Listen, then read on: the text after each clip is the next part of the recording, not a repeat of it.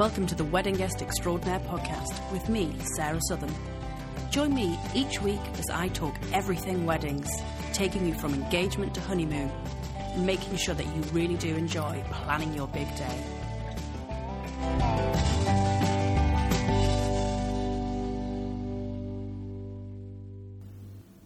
Hello and welcome to this week's episode of the Wedding Guest Extraordinaire podcast with me, Sarah Southern. This is going to be the last episode where I bleat on about my royal wedding comedy show on Saturday the 12th of May at the Bill Murray in Angel. I know I've mentioned it quite a few times in the last few weeks, but it's next Saturday. So if you want to come, get your tickets booked. You can purchase them on angelcomedy.co.uk. They cost £5. Kickoff is 4 p.m. at the Bill Murray in Angel. Comedians include myself, the brilliant Sindhu V, the wonderful Harriet Kemsley, the lovely Rosie Wilby, and of course my favourite Ada Camp, the award-winning Ada Camp, as she won New Act of the Year very recently. So I do hope that you're going to get your tickets booked for that and come along, as it would be lovely to meet you all. But as for this episode, we're going to be talking about speeches. For the guest experience, speeches are a key part of the day, as you have to listen to a lot of them. So I thought it would be a good idea to get my dear friend Celia Delaney, who is herself a public speaker. She is a comic and a cabaret performer. She also is a professional MC, so she works with a lot of companies hosting conferences and award shows. And she's got some really good tips and techniques on how best to deliver a speech, so I thought she'd be a great guest to have on. So do take a listen, and I hope that you get some really good advice for delivering your wedding speech. Hi Celia, how are you? Very good, thank you. How are you, my darling? Very good, thank you for coming over. You're welcome. So you are married, is that correct? Yes. I don't know why I asked that's correct. Still.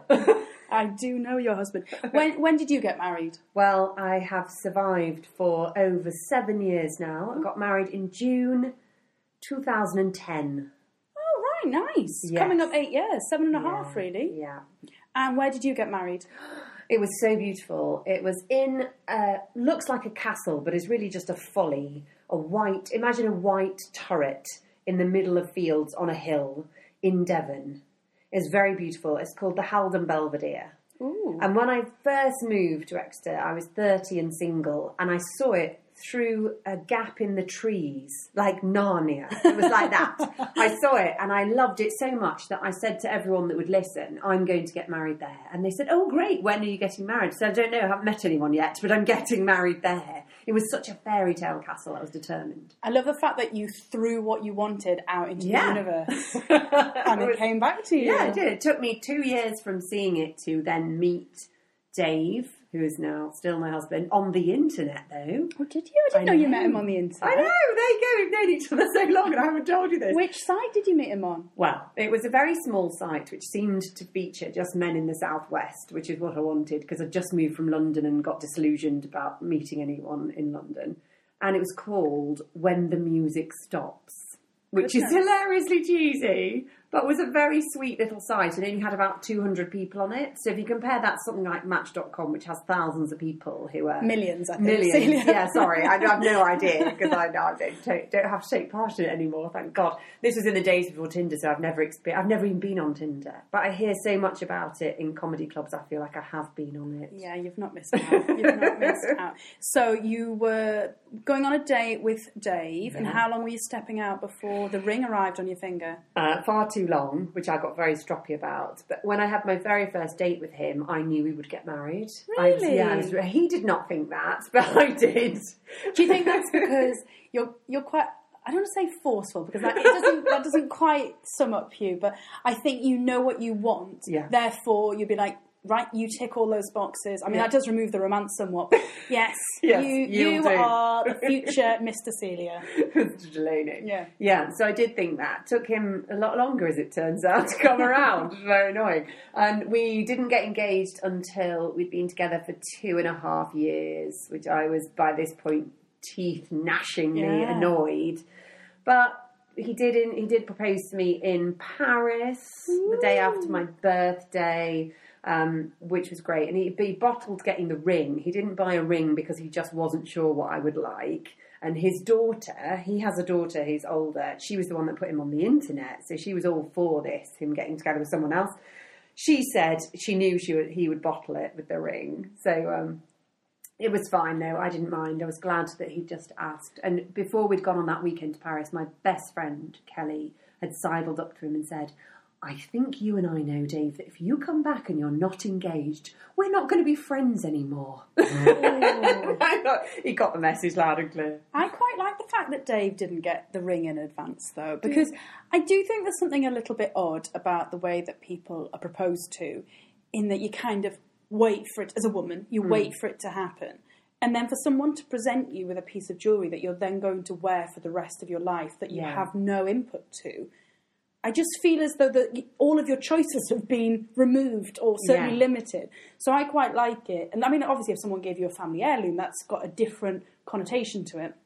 But for someone to go and buy a brand new ring without any input from you, I'm obviously quite a control freak. So if somebody did that, I'd be like, "What's just happened? You've totally misunderstood me. You've misjudged the situation." It's a no. Because it's a firm no. It's a firm no. Look, this is it. You can see the ring. We went and chose this together. That is very nice. Can I take a photograph of it so I can put it on the Insta so everyone can see? But it's a gold band that has then got a line of diamonds in it. I like that. Yeah, very so it doesn't nice. stand up. It's more like, they're embedded in the band. It's really lovely. And it was actually really nice to go and choose it together once we were back in Exeter. See, that's a nice adventurous day out. An expensive day out. Yeah. For him. Right. So you're engaged for how long after he asked? So then we're engaged for a year. So we got married at sort of 3.5 years in. Okay, that's a good period of time. Yeah. So the big day comes. Mm-hmm. Where do you have the service? Well, we had a civil ceremony. Oh, did you? So that's because that's all you can have at the Haldon Belvedere. And as we've established, I was going to get married there regardless. Also, quite handily, they could only fit 50 guests in. So anyone that we didn't like, we just said, sorry, it's too small. That was handy. We just kind of cut down. We had everyone that we really liked there, like just close family and friends of ours. It was so nice. And it was a really hot June day as well. The photos of me showing my nose is burnt by the end of the day. I was really lucky that the weather all went well. So we had the service there in that tower. They have a ballroom. And we had champagne and little strawberries, like you do. You pull out all the stops on the day and photographs. And then we went somewhere else for the reception. We went into Exeter to the Exeter Golf and Country Club, darling. And we had a sit-down dinner reception overlooking the 18th hole because my husband was a keen golfer at the time. So I got where I wanted to be married, and he got where he wanted for the reception. And only having 50 guests, was that a challenge in terms of having to say, right, we can have these members of the family, but not those members of the family? These friends can come, but they can't bring partners. Like, did you have any difficult conversations in that regard? No, it was fine. We just decided to cut it off at the level of aunts and uncles. We just couldn't have them come at all. So that was a clean sweep. And I said to them, sorry about that. You're all lovely people, but it's a no. And we don't have enough friends between us to be worried about the rest of it. That was just about the right size, for us. We have got friends, and I don't want to make out that we're antisocial, but we're the sort of people that have, I suppose, close friends, but not a massive set of acquaintances. So it worked out fine. But on the big day, did you do a speech? No. I'm really surprised at that, because the reason that I know you, Celia, is through comedy, and I know that your day job is public speaking. I know. So the fact that on your wedding day, did Dave do a speech? Yes. So the person in the relationship who doesn't strike me as someone who enjoys public speaking did, and you didn't. So why was that?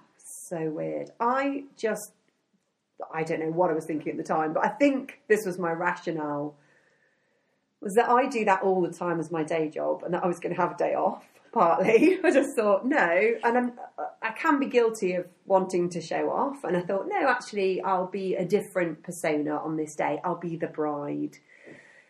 Dave was obviously going to give a speech because he wanted to, and he was pretty terrible at it. that's kind of who he is. But he did cry through it, which was kind of impressive as well. So he got lots of points from everyone, which I was a bit kind of, I should have spoken. I don't regret not speaking. I think it was good not to have that hanging over me. That was one thing. What I regret is not singing. I wish I'd sung. I'm a singer and I really wanted to sing a love song to Dave. And again, the reason that I didn't was I didn't want to be thinking about it all day. Didn't want to be nervous. And as it turned out, I got quite drunk quite early on. Didn't mean to, but my sister put a big glass of wine in my hand at about 6 p.m. when we arrived at the golf club, and I just drank it down like it was water, and unfortunately then was very pleasantly drunk for the rest of the reception. So I'm quite glad in a way because that happened. But I've always regretted that. I've always wished I'd sung at my own wedding.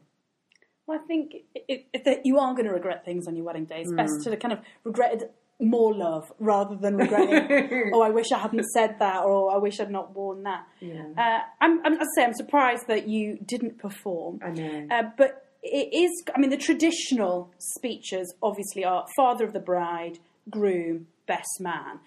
I get very disappointed if I go to a wedding and I don't hear from the bride and the chief bridesmaid. I think it's a bit odd to just have male voices at a wedding. Have you been to many weddings recently where it has just been male voices, or have you heard the bride speak as well? Well, at mine, we didn't have a best man speech. We did have a top woman speech. So I did have a female friend speak as the main speech. Oh, that's good. Because my dad didn't give a speech because he didn't want to either.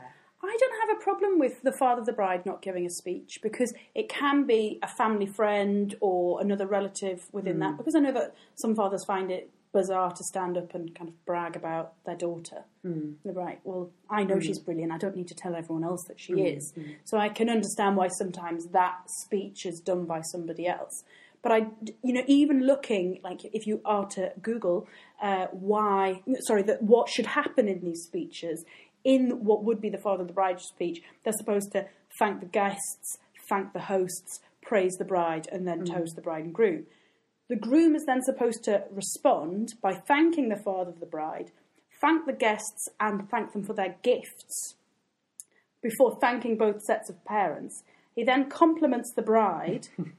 He then thanks the best men, and finally toasts the bridesmaids.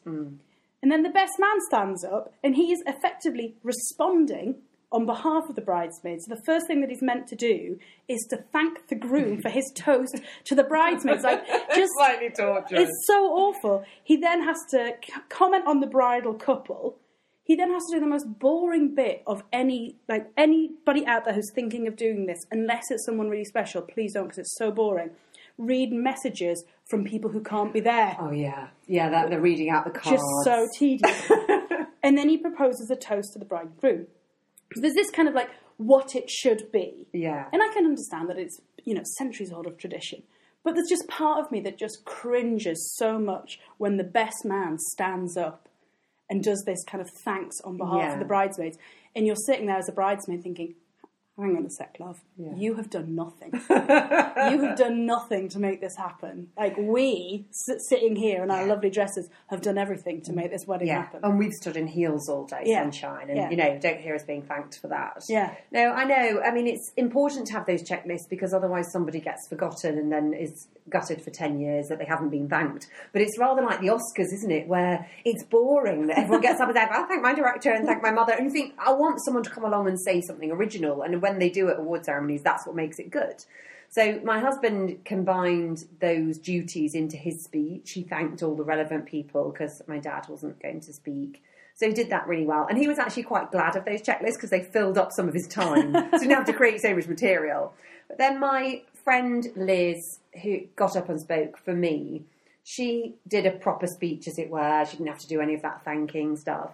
And she decided to use a metaphor, which was really sweet, about a marriage being a bit like a baby and how we needed to nurture it and bring it up. Unfortunately, she doesn't realise that, several years later I do comedy material on how my children have died from neglect. But I got her point. She was being very earnest about it, but it was very sweet. And she handed over to us like a little gift where she'd made a card for us, and it was really good. And I was passionate about having female voices on the day, like you are. And then I went to my best friend Kelly's wedding only a few months later, in the November of the same year. She's always been a bit of a copycat, so she had to get married straight away. And I was one of the people giving the main speech, and then her husband had a man give a speech as well. So I had the opportunity to find out what it was like to speak at someone's wedding. That's the only time I've ever done it. And I was nervous. I was surprised how nervous I was, given that I do it for a living. But it was okay. I did well. Did you get emotional? No, I was all right. I was on top of it. But I think it is a really difficult line to tread. What are you going to say, and for how long? Nobody gives you a time limit. You have to decide that for yourself. I gave a speech at Laura and Ben's wedding when I was their chief bridesmaid. And I'd been so integral in organising their wedding that we kept calling it our wedding. Nice. And I kept like, oh, well, when we get married, I was so involved in it. And I gave a speech, and I knew it off by heart, but I still had it on my cue cards, and I'd been practicing at home, where I'd been recording myself on my computer and watching it back and making notes as to how I took it really quite seriously. And on the day, I got about 3/4 of the way through it, and I could feel myself about to go. I was about to just burst into tears, and the whole room just went, "Come on, you can do it!" They were all so behind me. And I think that's what's really lovely about when you do give a speech at a wedding. Everybody in the room wants you to do really well. Yeah. I've been at a wedding before where the father of the bride was so proud of his daughter that he wanted to talk through every achievement she's ever done in her life. And it went on so long. Yeah. And truthfully, it wasn't that interesting.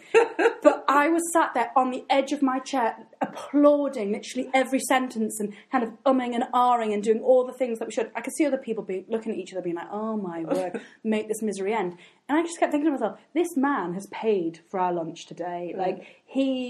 This is his one chance that he's going to have to really tell people how much he loves his daughter and how proud he is. I'm going to let him have his 25 minutes of effectively a PowerPoint of every single achievement she's ever had, even though it's dreadful, because that's his one chance in life to do it. Yeah. And I just thought it was quite sweet, but it wasn't that great. I mean, have you been to any weddings where the speeches have just been dire? Well, there is a legendary one in my family where my mum is from Glasgow, and my Uncle Bob, who is her brother-in-law, he's passed away now. But he had 4 daughters, all Scottish, obviously, all Glaswegian, and only one of the daughters married an English guy. And he was of that Scottish stock that isn't that keen on the English. And I think after a few whiskies, he was a bit too vocal about that, let's say, in the father of the bride speech. And he was talking about the English and forgetting that a good half the room, including quite a lot of his family like us, were from England. So it was. I don't think he made friends and influenced people on that speech. And I think he knew it himself as well. He'd probably gone a bit far. So, he took that to his grave, that reputation. Well, I don't want to throw this best man under the bus, as it were, but a wedding that was quite close to me, the best man at that just talked about the stag do, and it was just embarrassing, because obviously most of the guests, bar 10 people, hadn't been on the stag do, so therefore they had zero interest in it. But the stories he was telling weren't appropriate, nor were they actually that funny, nor were they that interesting. Yeah. And you were just kind of seeing people look at each other going, oh my word, make it end. Yeah. Please make it end, because it's so cringe. Yeah. And I do hope that people put more effort in to planning their speeches and thinking about who their audience is, and actually don't say things that are going to humiliate the bride and groom. Yeah, exactly. What goes on tour stays on tour, and Absolutely. I think that has to be true of the stag and hen do. It shall not be mentioned. And there's often children there and older people, so it's an unusual audience where there's all these ages in one room. I think you've got to be really careful to make your content family friendly, just as a starting point. Absolutely, absolutely. I've also seen people do off the cuff speeches where like you, speaking is their day job. Therefore, they're like, oh, this will be an easy crowd. I'm just going to stand up. And about 2 minutes in, they've thought, actually, I maybe should have put a little bit of plan. Yeah, I would into this. definitely recommend writing the speech. And as you did, and as I did as well for Kelly, taking your notes up with you is absolutely fine. You don't have to memorise it. I think people put too much pressure on themselves to memorise it. Just take a few cards up with you and you'll be just fine. And I think if it leads up to something, like Liz did for me and I did for Kelly, I handed over a gift at the end of the speech, which the speech was leading towards. That gives you a feeling of security as well. You know you're going somewhere with this and you know how it ends. And that then brings everything together that you've said. And it just is something for you to cling on to. So if you were to give advice to brides, grooms, best men, chief bridesmaids who are currently planning their speeches, how would you suggest that they start going about putting their speech together? Well, first of all, do that checking on the internet or in a book about the things that you are meant to do. You know, we said they can get a bit tedious, the list of people you have to thank, but check that out first, because if you leave out anti-flow and you were meant to have said something, nobody will forgive you for years to come. So it's not worth getting that wrong. So get the things in that have to be in, first of all. Second, again, have a look on the internet for plenty of advice on wedding speeches. I don't coach people on wedding speeches, by the way. I work with executives and I do corporate stuff. But the principles are the same. So you can look online and there might be things of mine that help, tips that I've done before. So get advice. You know, don't think that you can do it all by yourself and don't reinvent the wheel. Funnily enough, lots of other people have done it before you. So they've put tips online. Then I would try and choose some sort of theme, you know, a central message to the speech. So I talked at Kelly's about the nature of marriage, what it's like, what men and women are like and how they're different. And I knew that I was heading towards this final punchline where I said, and Kelly can be quite stubborn. So my advice to you, Kelly, is always let Greg win. And this was a roar of laughter because they knew that she's quite feisty and she doesn't like to give in. And then I was like Greg's best friend forever because I'd sided with him, you know. So I knew where the speech was going and I kept to a general theme. And then that was much easier to then think of points or little stories within that. And then if you want a bit more flesh on the bones because you feel it's a bit thin, interview people. You know, phone up the guests and the friends and ask them for funny stories. And think back of any stories of your own. And then that is the thing that will flesh it out for you. You'll have enough material by then. I think the important thing is don't feel that you've got to write jokes. Just be fun. You don't have to be funny. You know, people will laugh anyway because they'll be encouraging and generous. Oh, absolutely. I mean, it'll be the kindest audience that you ever perform to. Yeah. If only every audience could be yeah, it's like not that. like our comedy club experiences, is it? But I think what is very nice is that everybody will have a story about their friend that is funny, whether it be the holiday that you went on, something that they did at school, something they did at university, something they've done at work. There will be an experience that you've done together. And if told in the right way, people will come along on that journey with you and they will be like, oh gosh, aren't they silly? Or, oh, what a gorgeous story. Yeah. I think especially if it then involves the bride and the groom, you know, about how they met, especially you know, if you've been involved in how they've met. And I think you're absolutely right. Don't be frightened to ask other people about what they did. When I was planning Laura's speech, the premise that I have is I took people on a journey of her life. So because there was a group of us who've been friends with us from school, then there was some people from university, then there was a chunk of people who she'd worked on magazines at, I basically kind of told something that looped everybody in. So it was this kind of nice arc of her life that everyone in the room felt as though they had a part of. Yeah. Therefore, it was quite easy to kind of get in touch with people and be like, oh, what did she get up to when she was at university in Manchester? I think I know the best story, but can you let me know a bit more? And also, don't be frightened, I think, to speak to their parents, because there will be something that you do not, even if it is your absolute best friend. Like when I was doing Laura's, I spoke to her mum, and Laura is my best friend. I've known her since I was 16. We're effectively sisters. Like, it's ridiculous. And I spoke to her mum and she went, oh, well, she did do that volunteer project in Romania. And I was like, what? When did she do that? And she went, well, when she was at university. And I was like, I have no knowledge of this. I have no memory of it. And it was, it was an inclusion. And everyone in the room looked at each other and was like, when did she do that? But she did do it, fact. But I think it's nice to include things that people are surprised by and, bring that richness of people's lives, because it is perhaps the only day other than your funeral when someone will stand up and talk through the brilliant things that you've done in your life. Yeah. Therefore, let them. It is true. And you don't know. I mean, you didn't know I'd met my husband on the internet. No, I did not. So those are fascinating things, and I think we should use a wedding to focus in on somebody's life. It's a lovely thing to do, isn't it? It's a celebration of their life so far, and how has their life intersected with this other person's life that they're now getting together with. And as you say, I think it's very clever to take in the groups in the room. I've seen good weddings where people have spoken and there's been scuba divers or a ton of people that like mopeds. And I think especially if they're in little gowns like that, it's really important to make sure they get a mention. It's a bit of a shame if you miss them out. And that's a guaranteed way of people giving a cheer or loving the speech, is you just basically point at them and mention them. It's a very easy cheat, isn't it? It's a very easy cheat. Now, obviously, you do public speaking for your career. Yeah. You're a very confident performer. Not everybody is. Mm-hmm. What advice would you give to someone who perhaps is feeling a little bit anxious or nervous about standing up? They're not used to speaking in public.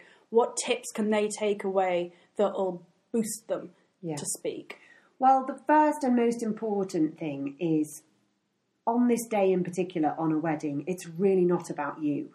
So the feelings of nerves come from too much self-consciousness. And what we need to develop is a sense of other consciousness. So think about the bride and the groom and this being a gift for them and a gift for the audience that you are giving.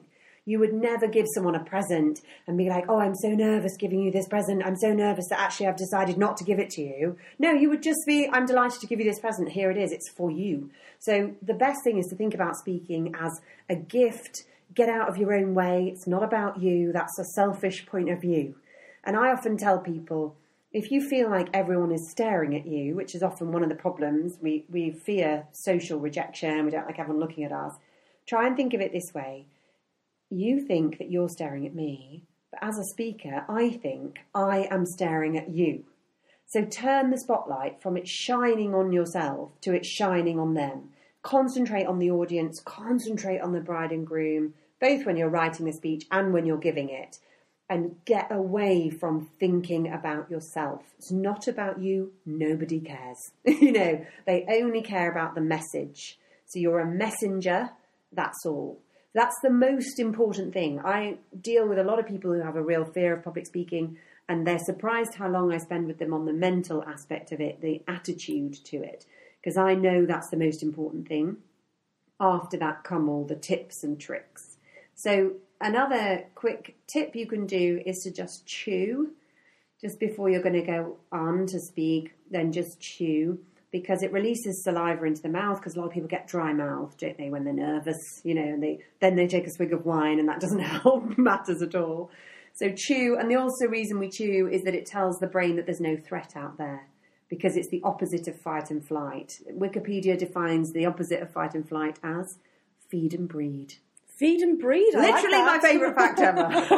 Feed and breed. We should all live by Feed that. and breed. So, I was thinking that it's better to simulate chewing than something else. So that's what I advise. It is a wedding. It's a wedding. Keep it clean. It's family friendly. So just chew. That's really good to do before you get up. So that's a change in attitude and a change in what you might do physically. And I guess my other piece of advice is try to stay fairly sober. It's really difficult to do because there's a lot of alcohol, right, probably from the afternoon. But when you are drinking, it's very difficult with memory. Although hopefully you'll have your notes with you, but it can mean that you go blank. So try to stay as fairly sober as you can up until you've done your speech. And then when you've done your speech, go for your life. And would you have any tips in terms of where they should physically stand? I always find that if I'm a bit nervous, I stand behind a table.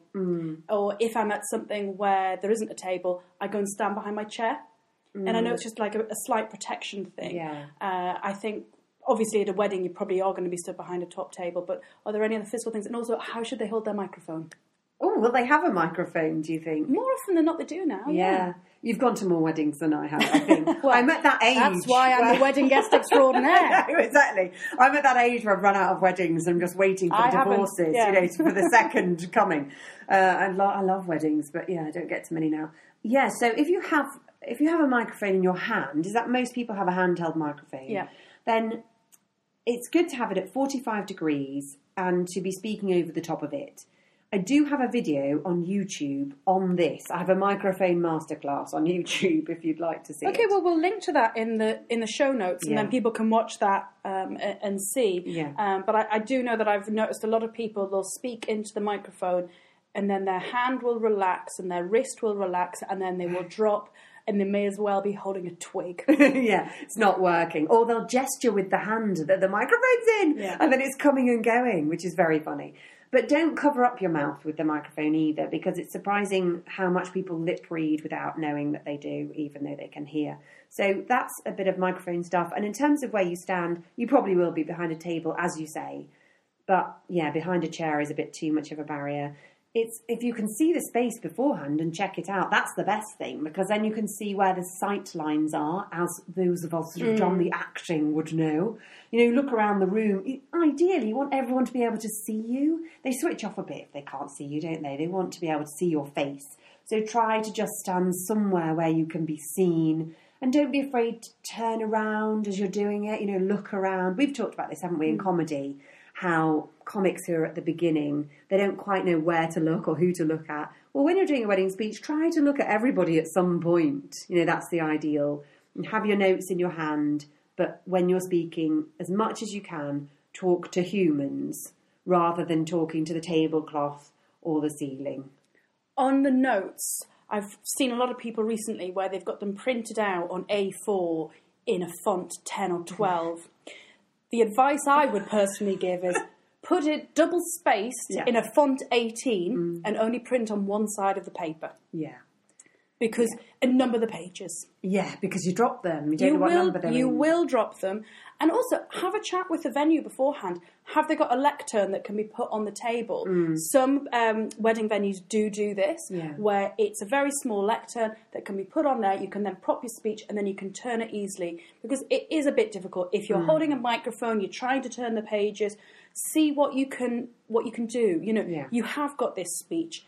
Try and minimise how difficult it is going to be by just having a few little chats with the venue earlier in the day. Yeah. And you'll find that they will have dealt with this before. They probably have got a solution and they'll want to help you. They want you to do well because they want the day to be brilliant so that other guests then come back and book their wedding there. Yeah.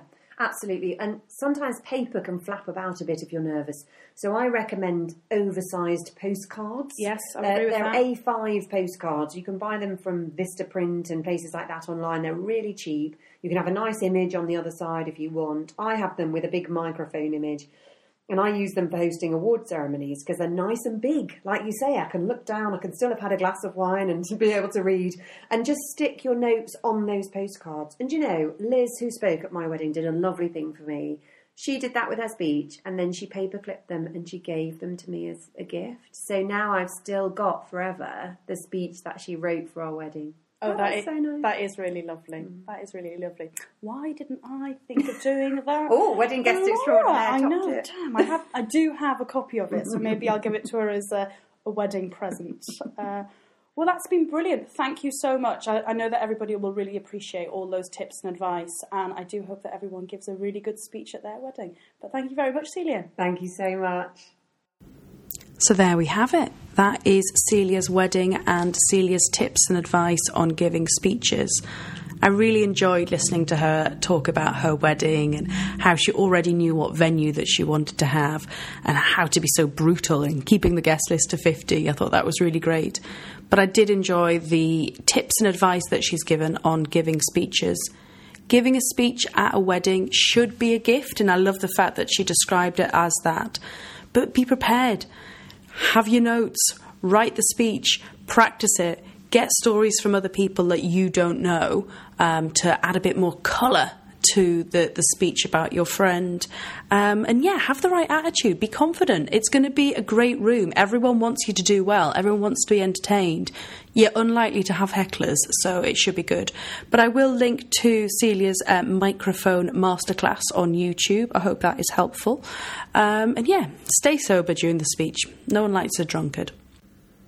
Celia will be taking her Edinburgh show up to the Edinburgh Festival in August. I will put a link to the show details in the show notes and indeed on the website, so you can go check out Celia's show up there. That will be a really great show to see. And that leads me on nicely to remind you that tickets are still available for the Royal Wedding Comedy Extravaganza that I am hosting on Saturday the 12th of May. That is the Saturday before the Royal Wedding. Kick-off is 4 p.m. Tickets are £5. It's at the Bill Murray in Angel. Tickets can be bought at angelcomedy.co.uk. I'm really looking forward to meeting a number of you at that. So get your tickets booked. Do follow us on Twitter, Facebook and Instagram. It's Wedding Guest Pod. Do rate, review and subscribe via whichever app you are listening to us. Apparently it helps other people find us. Do visit the weddingguestextraordinaire.com website. I often add a little bit more info and some tips on planning your day after I've spoken to a guest. And do tune in next week. I'm Sarah Southern, your wedding guest extraordinaire. Do take care.